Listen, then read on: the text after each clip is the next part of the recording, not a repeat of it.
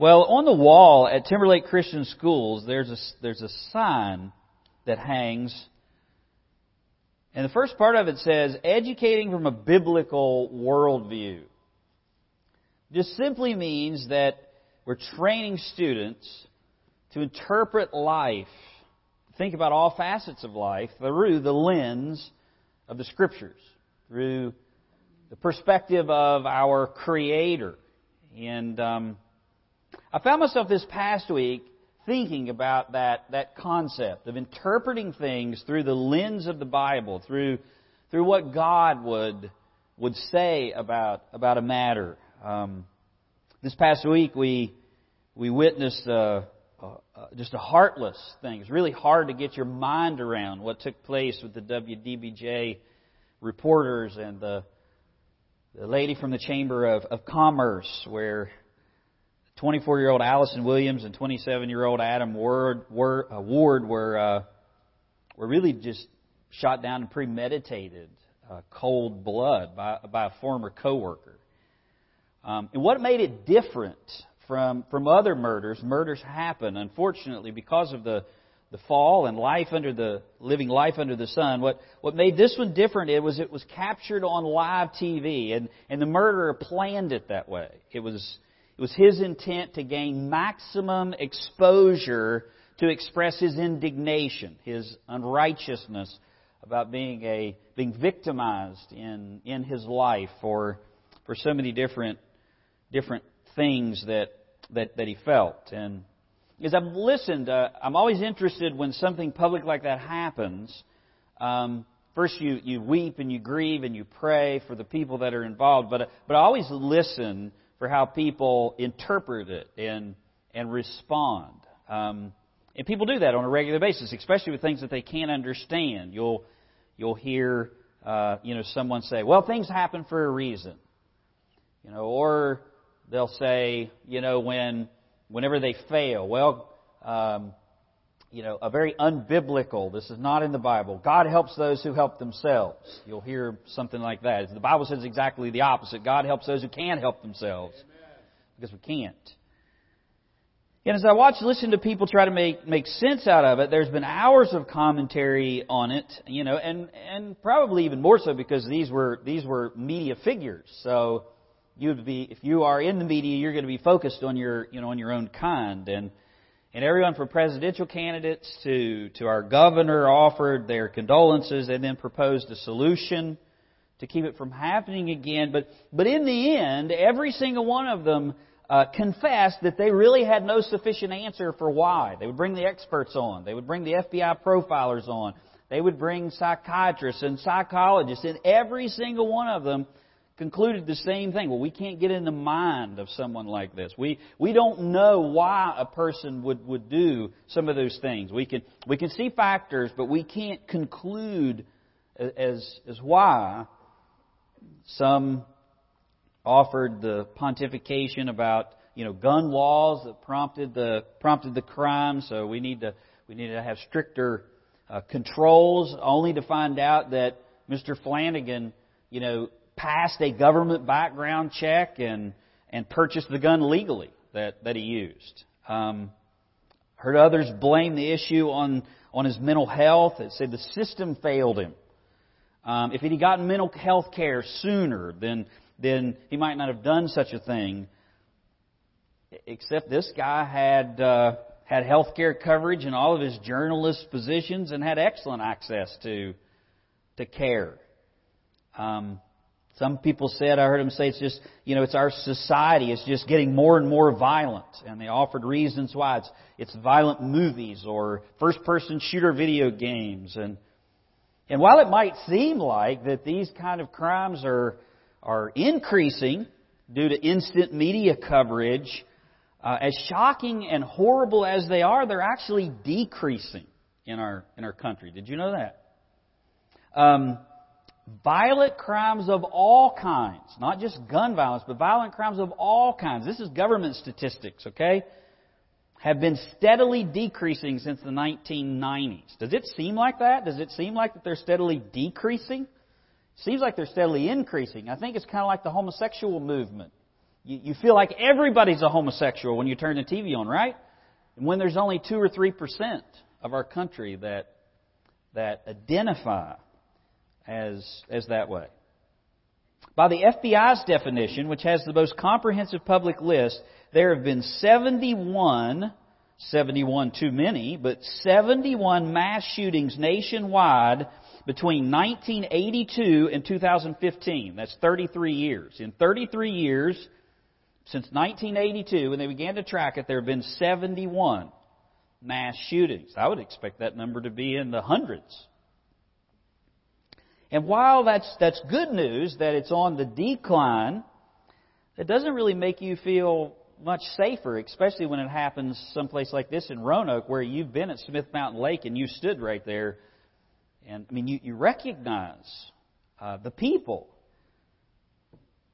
And so you think of those things, and it doesn't give you comfort, and it obviously doesn't help us to interpret why things like that happen. And I guess that, back to what I was saying earlier, that was what was consistent. Every explanation I heard this past week, in the end, the commentator would confess, I really don't have a reason. I don't know what would make a person do something like that. Well, I want to give you some news this morning. The Bible clearly defines why an individual would do such a thing.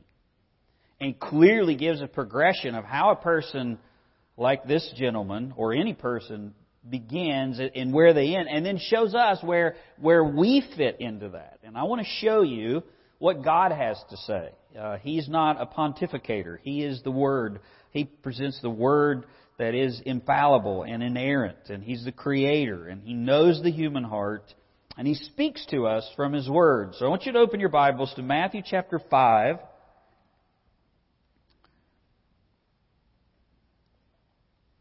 And beginning in verse 21 through 25. Matthew chapter 5, verses 21 through 25. Do we really not know why an individual does such a thing? The answer to that is of course we know. It's right here. It's always been here. When we read these passages, they will be very familiar to you. In 5 short verses, Jesus tells us the root cause, explains it in light of God's law, and then tells us what we should do whenever these seeds begin to be sown in our own hearts. Let's read Matthew 5, 21 through 26. And then we'll go back and explain it and then apply it, okay? Jesus says, "You have heard that it was said to those of old, 'You shall not murder.' And whoever murders will be in danger of the judgment. But I say unto you, that whoever is angry with his brother without a cause shall be in danger of the judgment. And whoever says to his brother, Raca, shall be in danger of the council. And whoever says, you fool, shall be in danger of Gehenna or hellfire. So, or therefore, if you bring your gift to the altar and remember your brother has something against you, leave your gift before the altar and go your way. First be reconciled to your brother and then come and offer your gift. Agree with your adversary quickly while you are on the way with him, lest your adversary deliver you to the judge and the judge hand you over to the officer and you be thrown into prison. Assuredly, I say to you, you will by no means get out of there, that is, prison, until you have paid every last penny. Now, no doubt, very familiar passage of Scripture. Let me give you the context, because this is part of a very long sermon that begins in Matthew chapter 5, verse 1, and continues through the end of chapter 7. It's called the Sermon on the Mount. It has an introduction, which is very familiar to you if you're a believer. The Beatitudes, blessed are the, and he fills in the blanks. That's the introduction. Then he has the body of the sermon, exactly what Jesus intends to communicate. And then there's an invitation to respond to this sermon in the end. And our passage comes in the body of the sermon, in the section of the sermon where Jesus explains the extent of the law. All of the Sermon on the Mount is is about salvation. It's a call to salvation for those who are outside of Christ, and then it gives some instructions of those who are already saved, those who are already in Christ, of what life in the kingdom looks like. So if you're here and you don't know Christ, you will hear the words of God, the words of Jesus calling you to salvation. He's going to hold up for you the mirror of His law, and He's going to show you your reflection in that mirror. And that mirror is going to be very penetrating, very revealing. Then He's going to point you where you should turn once you see that very ugly portrait of yourself, just like I did at 24. And if you're a Christian, you already know that. You already know your portrait is ugly. And so you have looked to Christ who's on the tree. You have stopped looking to yourself for your own righteousness, and you look to Jesus for righteousness. And you desire the kingdom to reign on earth as it is in heaven. The kingdom is not here yet. The physical kingdom of Christ is coming. It's not here yet. But for Christians, it reigns in our hearts. We live under the lordship of Christ, the King. The Holy Spirit lives inside of us. These are the words of the King. And so we hear Jesus even whenever He gives that prayer. Your will be done on earth as it is in heaven. Well, where is God's will done on earth? It's done in believers, because believers submit to the lordship of Christ. So this sermon can also be applied to you if you are a believer. And you can go back, and we don't have time, but you can look at the Beatitudes and see Jesus is talking about the kingdom. Blessed are the poor in spirit, for theirs is the kingdom of heaven. Blessed are those who mourn, that is, over their sin, for they shall be comforted. Blessed are the meek, for they shall inherit the earth, the inheritance of the earth in the kingdom. Blessed are those who hunger and thirst for righteousness, for they shall be filled. And it goes on and on and on. And Jesus introduces the message that way. But I want you to look at verse 20. Because here's the hinge where Jesus turns from the introduction and the fact that He hasn't come to destroy the law. He's not reinventing anything about God. He's giving the true intent. He hasn't come to destroy the law but fulfill it. But He makes a shocking statement in verse 20. And then our passage is right after it. Jesus says, "For I say unto you, that unless your righteousness exceeds the righteousness, goes far beyond the righteousness of the scribes and the Pharisees, the most religious of the day, you will by no means enter the kingdom of heaven." It doesn't say you'll squeak in and you won't get very many rewards. It says you're not getting in the kingdom unless your righteousness goes far beyond. It exceeds above and beyond what you see in the righteousness of the scribes and the Pharisees. Now, that would have been a breathtaking statement to the people that are listening to Jesus' sermons. Now, you and I are already programmed. I mean, when we hear Pharisee, we think bad, right? We think hypocrite. We think guy who's a legalist. But that was not what the Christians, the Jews here thought. The scribes and the Pharisees were the most religious of the day. I mean, putting this in context for us today, it would be like, these are the guys that were as close to the law as possible. They restricted their lives in ways to make them holy. And they would have been considered, it would be like someone who's a devout Catholic hearing someone say, unless you become more spiritual than the Pope, you're not getting into heaven. That's how significant this statement was. God's standard is a righteousness that's not attainable by men. And except your righteousness exceed the most religious individual in your community, the most religious individual in your mind, you will not get into the kingdom. That probably left people stunned. And then Jesus goes on to explain why. And we have in verse 21 the beginning of that teaching. And it's on murder, the sixth commandment. We won't go to all of these, but Jesus begins to unfold the mirror of the law showing our lack of righteousness and God's standard of righteousness through six common teachings. He covers murder. He covers adultery. He covers a covenant commitment. He covers oaths He covers personal retaliation, and then he summarizes it with love. Those were all common teachings that were rooted in the Old Testament law that the people listening to Jesus would have fully understood. And that's why you see him going back and forth. You have heard, it's been interpreted, but I say unto you. Here is the correct interpretation. All of those 6 were rooted in God's eternal law, but they had been weakened by human interpretation. And the first is our passage in verse 21 through 25. The 6th commandment, thou shalt not murder. Now, I don't know if this is what the Holy Spirit intended, but I do think it's fitting that he starts with murder, because the very first scene that you find after the fall, what tells us in Genesis how bad was the fall, the very first scene after the fall is Cain and Abel, right? Murder.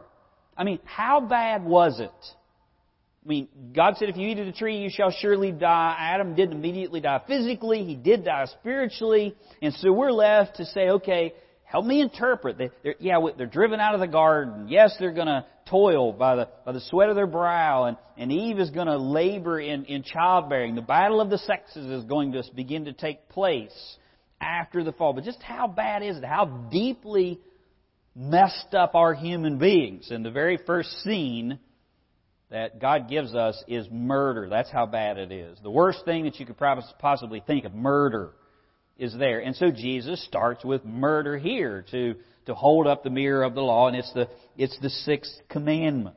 And verse 21 through 25 is very simple. There are 2 parts. Jesus gives 2 explanations of thou shalt not murder. And the first one is he clarifies the commandment in verses 21 through 22.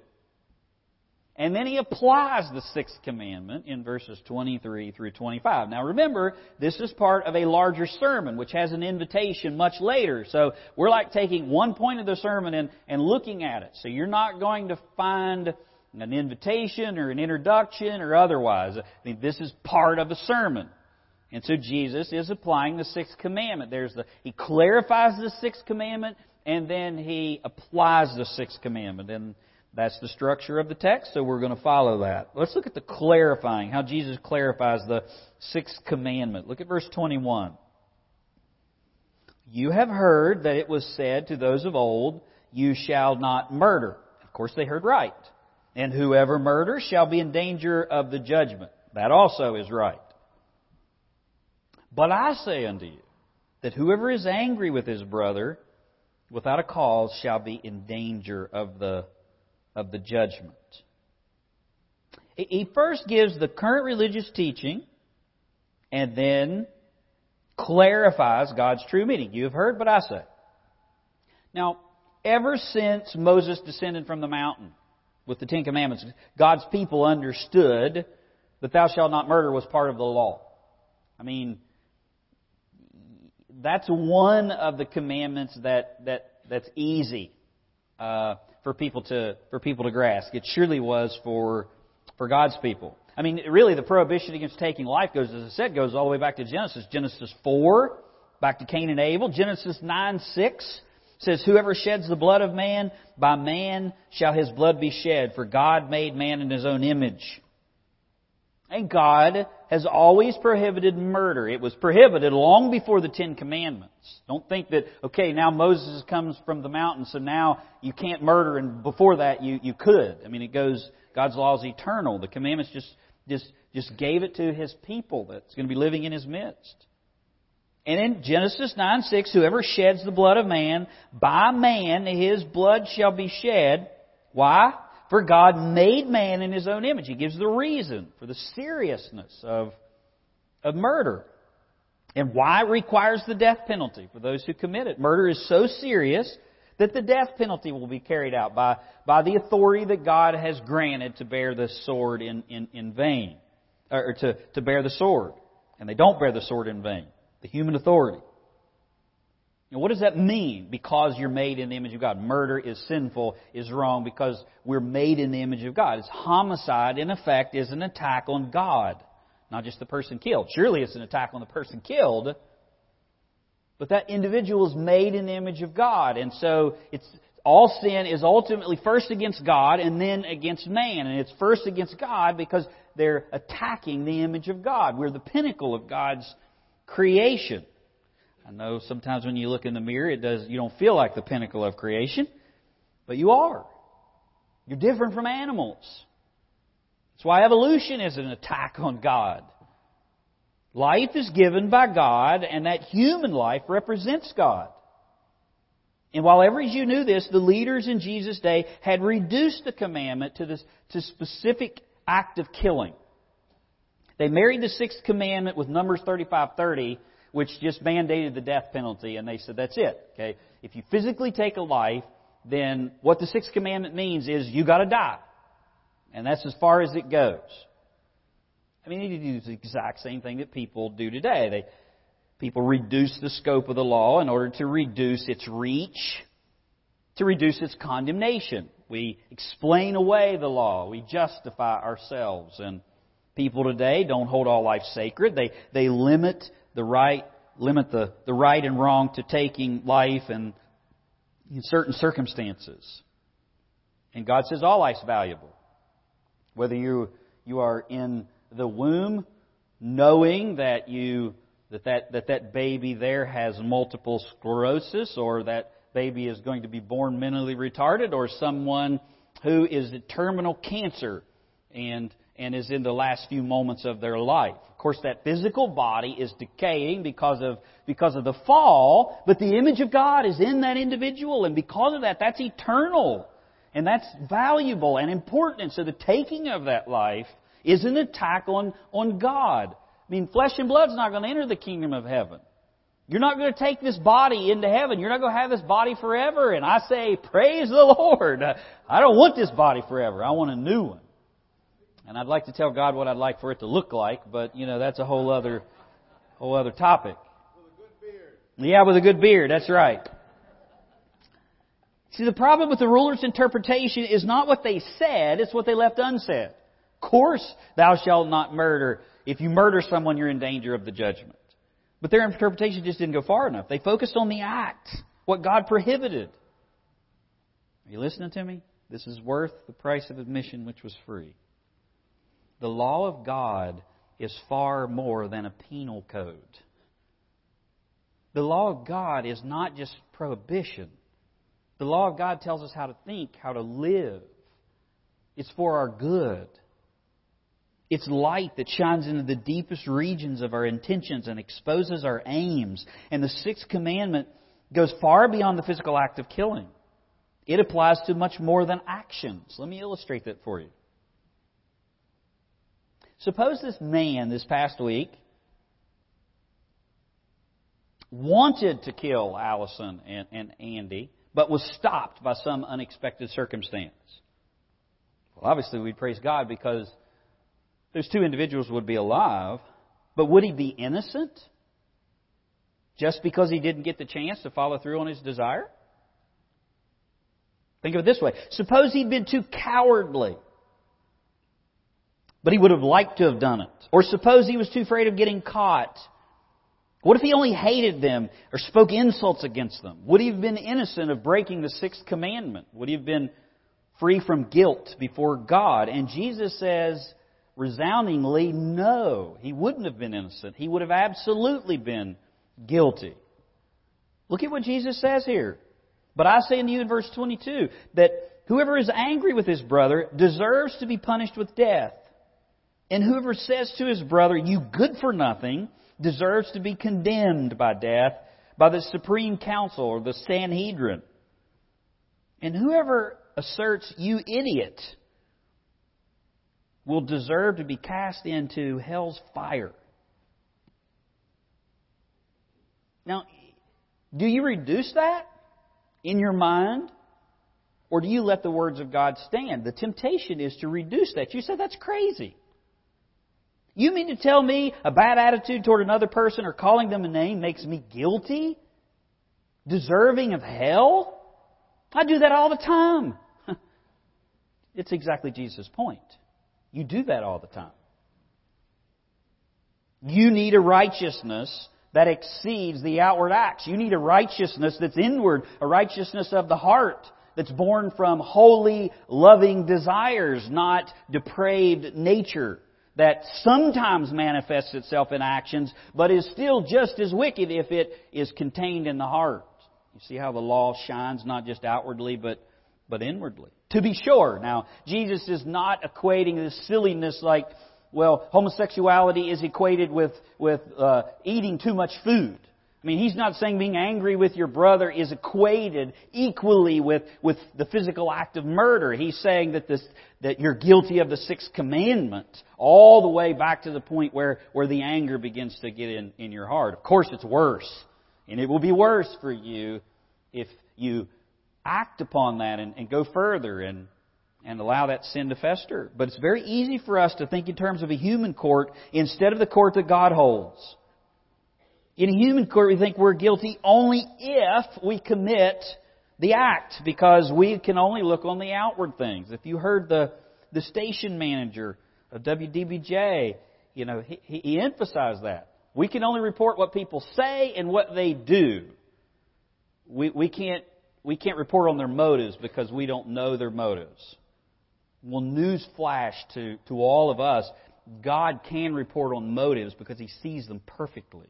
He sees the heart. And the law shines the light on the heart. And you may be able to have perfect moral outward actions, but your heart can be like the Pharisees, full of dead men's bones. You're like a whitewashed sepulcher. You do all of the right things outwardly, but inwardly you're full of wickedness. And Jesus says that we are far more sinful than we think we are. And His point, if you catapult to the end, is so that you'll see that you need righteousness. So you'll see you need a Savior, because, as Romans says, there is none righteous. And righteousness is what we need to get into heaven. And He goes through this progression, because that's His point. He starts with whoever is angry with his brother. He starts with anger in the heart, and then He moves to slander on the tongue, and then He moves to devaluing the soul, and then He moves to the actual murder with the hands. He goes through this progression. Look at what He says in verse 22. Whoever is angry with his brother. It's a disposition and a destructive feeling. It's the murder of respect for a fellow human being. It's not the physical act of murder. It's an assassination of that person in your own heart and your own mind that's made in the image of God. You should have respect for fellow human beings because they're made in the image of God, and you should hold that in their minds because we're co-image bearers with others. And sinful anger involves a feeling of our superiority and someone else's inferiority. And then we attack them in our hearts. We evaluate them. We don't look at the image of God. We look at how they measure up to us. And when we get angry at our spouse, we do so because we don't deserve that. Or we get mad at another driver because they're in our way. I have a joke with Tracy sometimes. How's your day? I'm like, everybody on the planet doesn't know that I'm out driving today. I mean, don't they understand I'm on the road? You need to get out of my way. I mean, I'm going where I need to go. It's the sinful disposition. It's our anger. And in our anger, our intent is to hurt that person in our heart. We don't say anything at the anger level. We don't physically lay our hands on them at the anger level. Oh, but we do a whole lot in our hearts and minds, don't we? I mean, we just fillet them inside there. Sometimes we smile whenever we do it. Anger in the heart leads to slander on the tongue. Look what Jesus says. I say to you, whoever is angry with his brother without cause shall be in danger of judgment. And watch this. Whoever says to his brother, raka, a empty-headed. It's a verbal attack. Slander on the tongue. Whoever insults his brother, a verbal attack on someone's character. Jesus says when in the spirit of contempt and disgust for another person in your heart and your mind, you verbally slander them. When you do that, you condemn yourself. Now, Some of your translations will point out this change, but he goes from you're guilty, you're in danger of judgment, to being condemned.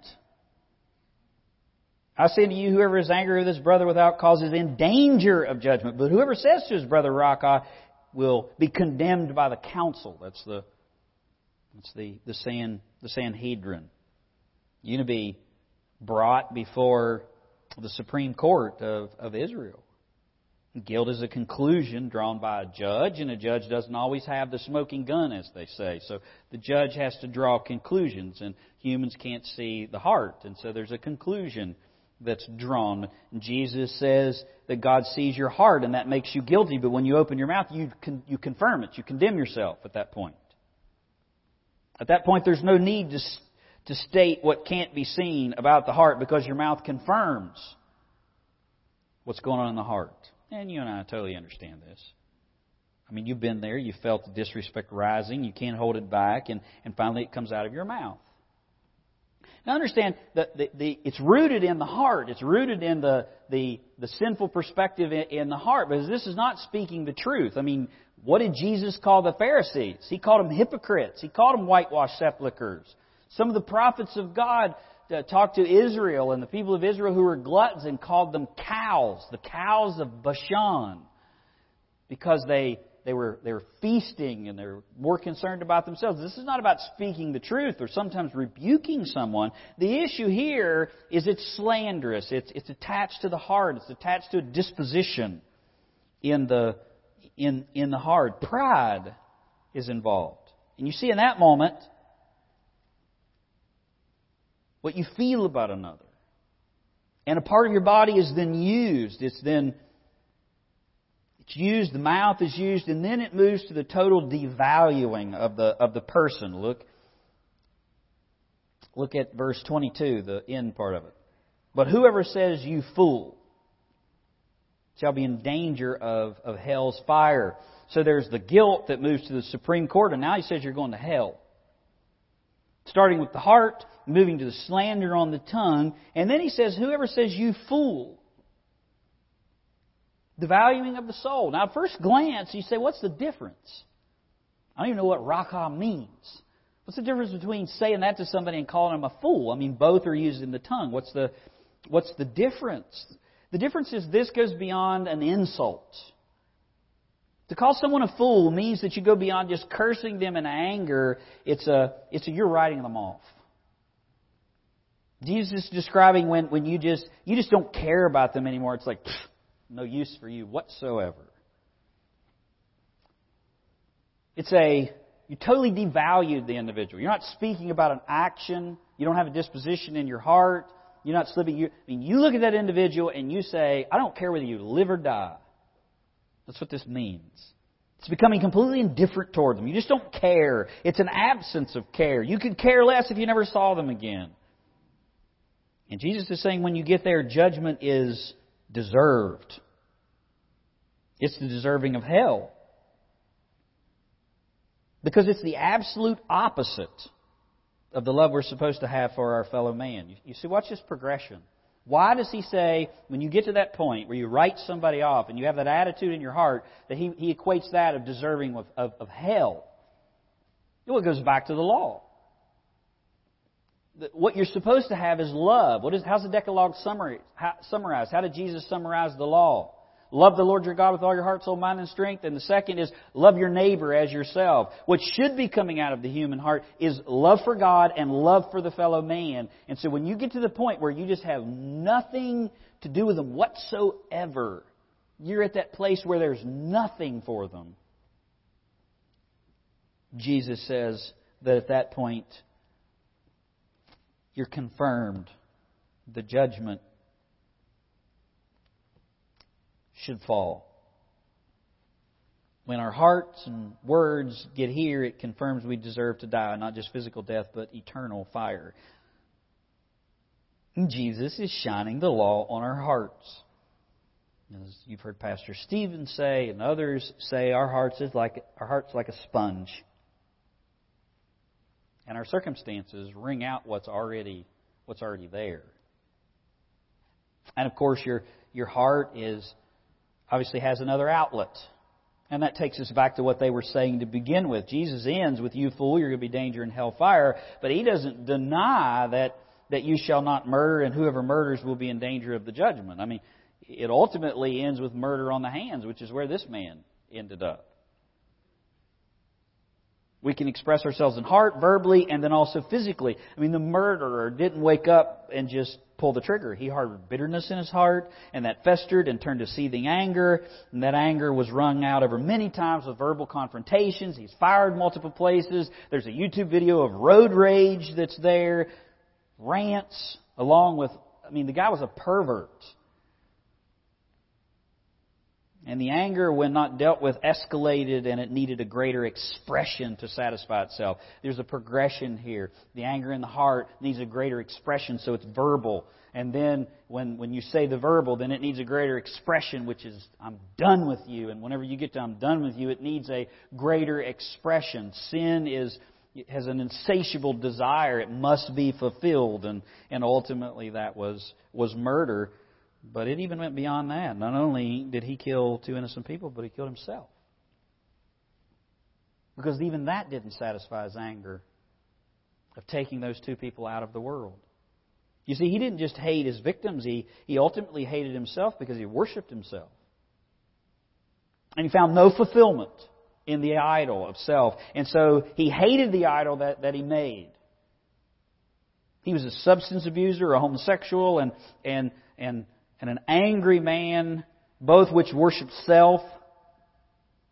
Homosexuality is the ultimate worship of mankind. You worship even your own sex.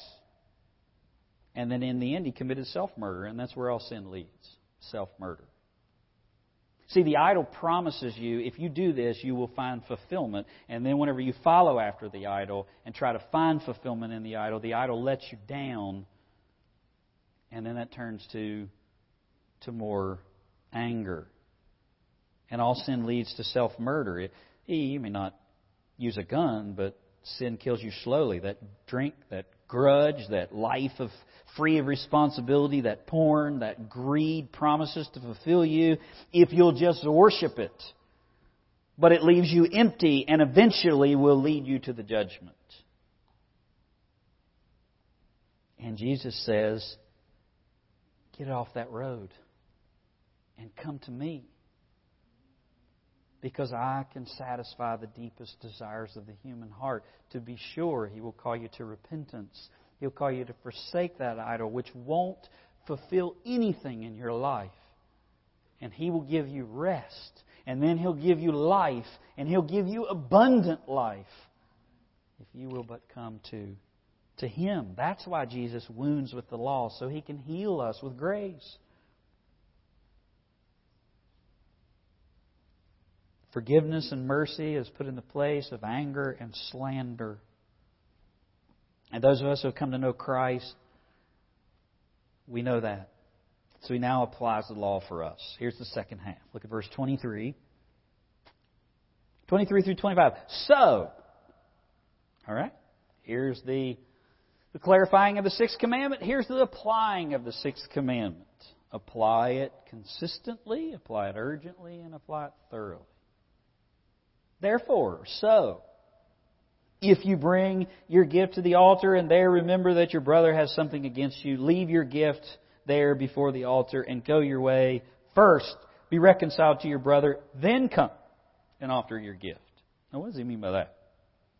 Jesus has given the positive application of the commandment now. The heart must be filled with love at all times, and when it's not, it must be managed. And that begins with being consistent. All of our hearts have this capacity for anger and slander and to write people off and then eventually turn to worse. What must be done by a man or a woman who is not living in harmony with his or her brother? You apply the 6th commandment consistently or authentically. I mean, the scene that Jesus gives here in verse 23 is if you bring your gift to the altar. The setting is bringing a gift to the altar. You're offering to the Lord. Your offering to the Lord is an expression of your love in response to God's love. Your heart is filled with love. You're expressing your love for God in your worship. You're bringing an offering before the Lord. It's in response to God's love for you. You don't worship God. You don't bring an offering to the Lord because you hope to get something like God's a puny little idol. It's like quid pro quo. I'll do this for you, God, if you'll do this for me. We worship God because in response to His love for us. We love Him because He first loved us.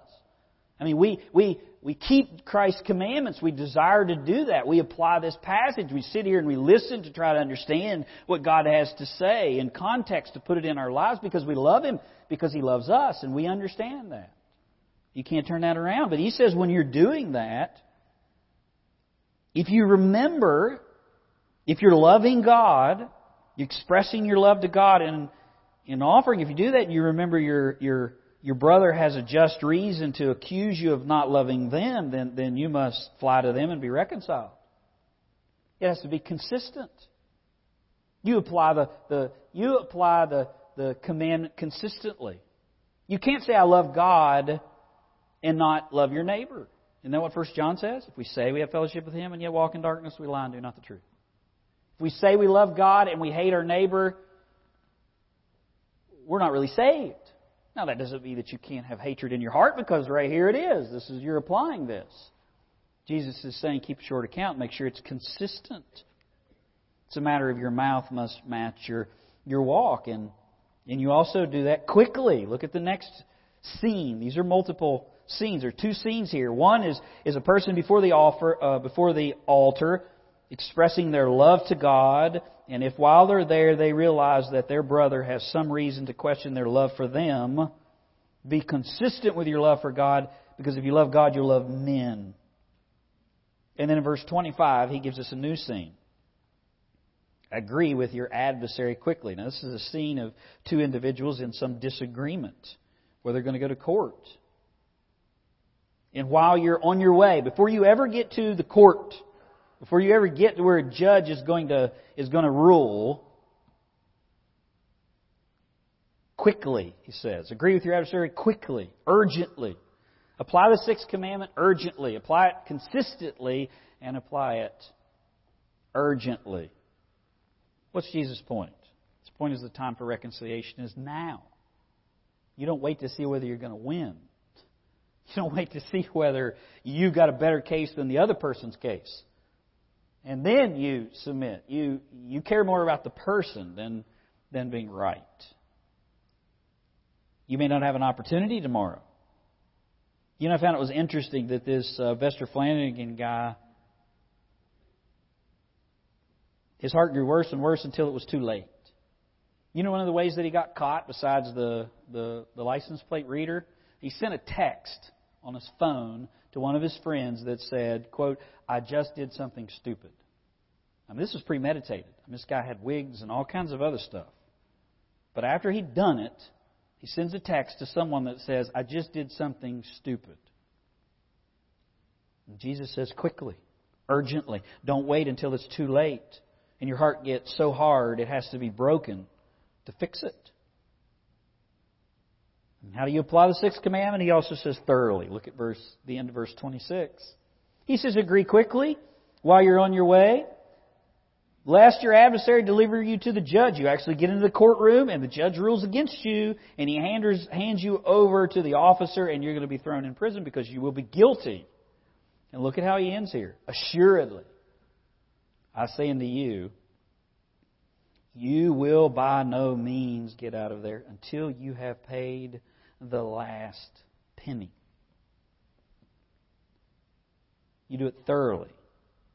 And Jesus ends this whole passage with, I solemnly declare to you, you will pay every last cent. And the judgment that he's talking about here that will be so thorough will be the judgment before God.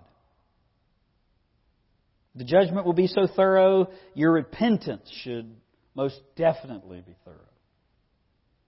Dealing lightly or partially with sins of the heart will end badly, Jesus says. You'll stand guilty before the true judge who sees all.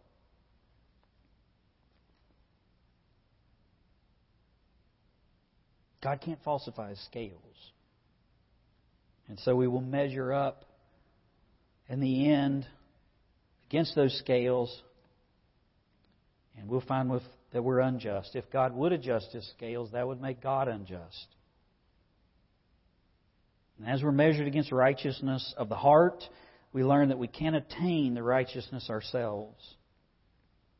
And when we see that rightly, we cease striving and we look to Christ. We cry out to God for a covering. And as clear and as poignant and as penetrating as His Word is, as His law is. Oh, His grace and His mercy is even greater. Grace that is greater than all of my sin. All of my sin that has been revealed by the penetrating law of God. All of my sin was paid for on the cross. All of my sin was placed there, and the Son of God absorbed the wrath that I deserved. And so I say, Lord Jesus, I'm guilty. Forgive me. Because God loves covering sinners. He uncovers them so that He can cover them. He uncovers their sin so He can cover them with His grace and His mercy. You know what the book of Romans says? God justifies the ungodly. That's a beautiful verse. He justifies the ungodly. While we were yet sinners, Christ died for us. Now listen carefully. When you come to a passage like this, if you don't know the Lord, there's frustration and confusion that comes. At times when you begin to hear the teachings of Christ, you'll hear people point to these minute aspects. I mean, eating lobster or not cutting your beard of the Old Testament. They're trying to find some way to skirt outside of around the reach of the law. And you will continue to be frustrated and confused when you hear the teachings of Christ like this, so long as you think that you can make it yourself. The frustration quickly gives way to conviction, and conviction quickly gives way to resignation. And resignation then puts you in the place where you can trust in the Lord Jesus and His blood and righteousness alone. Jesus paid it all. There's nothing for you to pay. You couldn't pay for it if you wanted to, if you tried to. Hear the word of the Lord. See the light shine. With all of the ugliness that's there in the mirror, then look to Christ.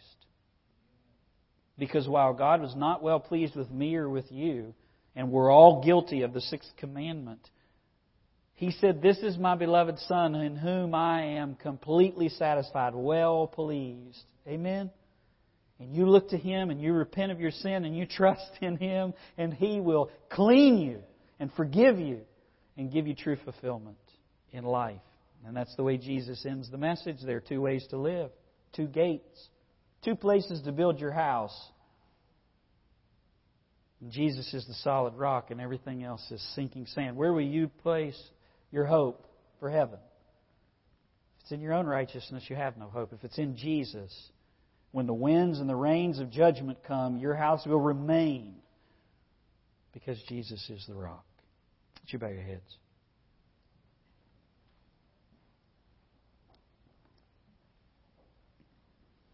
Charles Spurgeon, in his testimony, knew the catechism, had been in church ever since he was a child, probably knew way more Bible than most of us before he was ever converted. And on a snowy day, he couldn't get to where he was intending to go, so he ducks in a little Methodist storefront. And there's an uneducated deacon there that wasn't even supposed to preach that day, didn't even know what to say. And so he reads Isaiah, and all he says is, "Look to Christ and be ye saved." And he tells Mr. Spurgeon and the other 5 or 6 people that are there, Miserable you're going to be if you don't obey my text. Look to Christ and be saved. And Charles Spurgeon was regenerated. You're saved. I say the same thing to you. Look away from your sin and look to Christ and be saved. Come to God.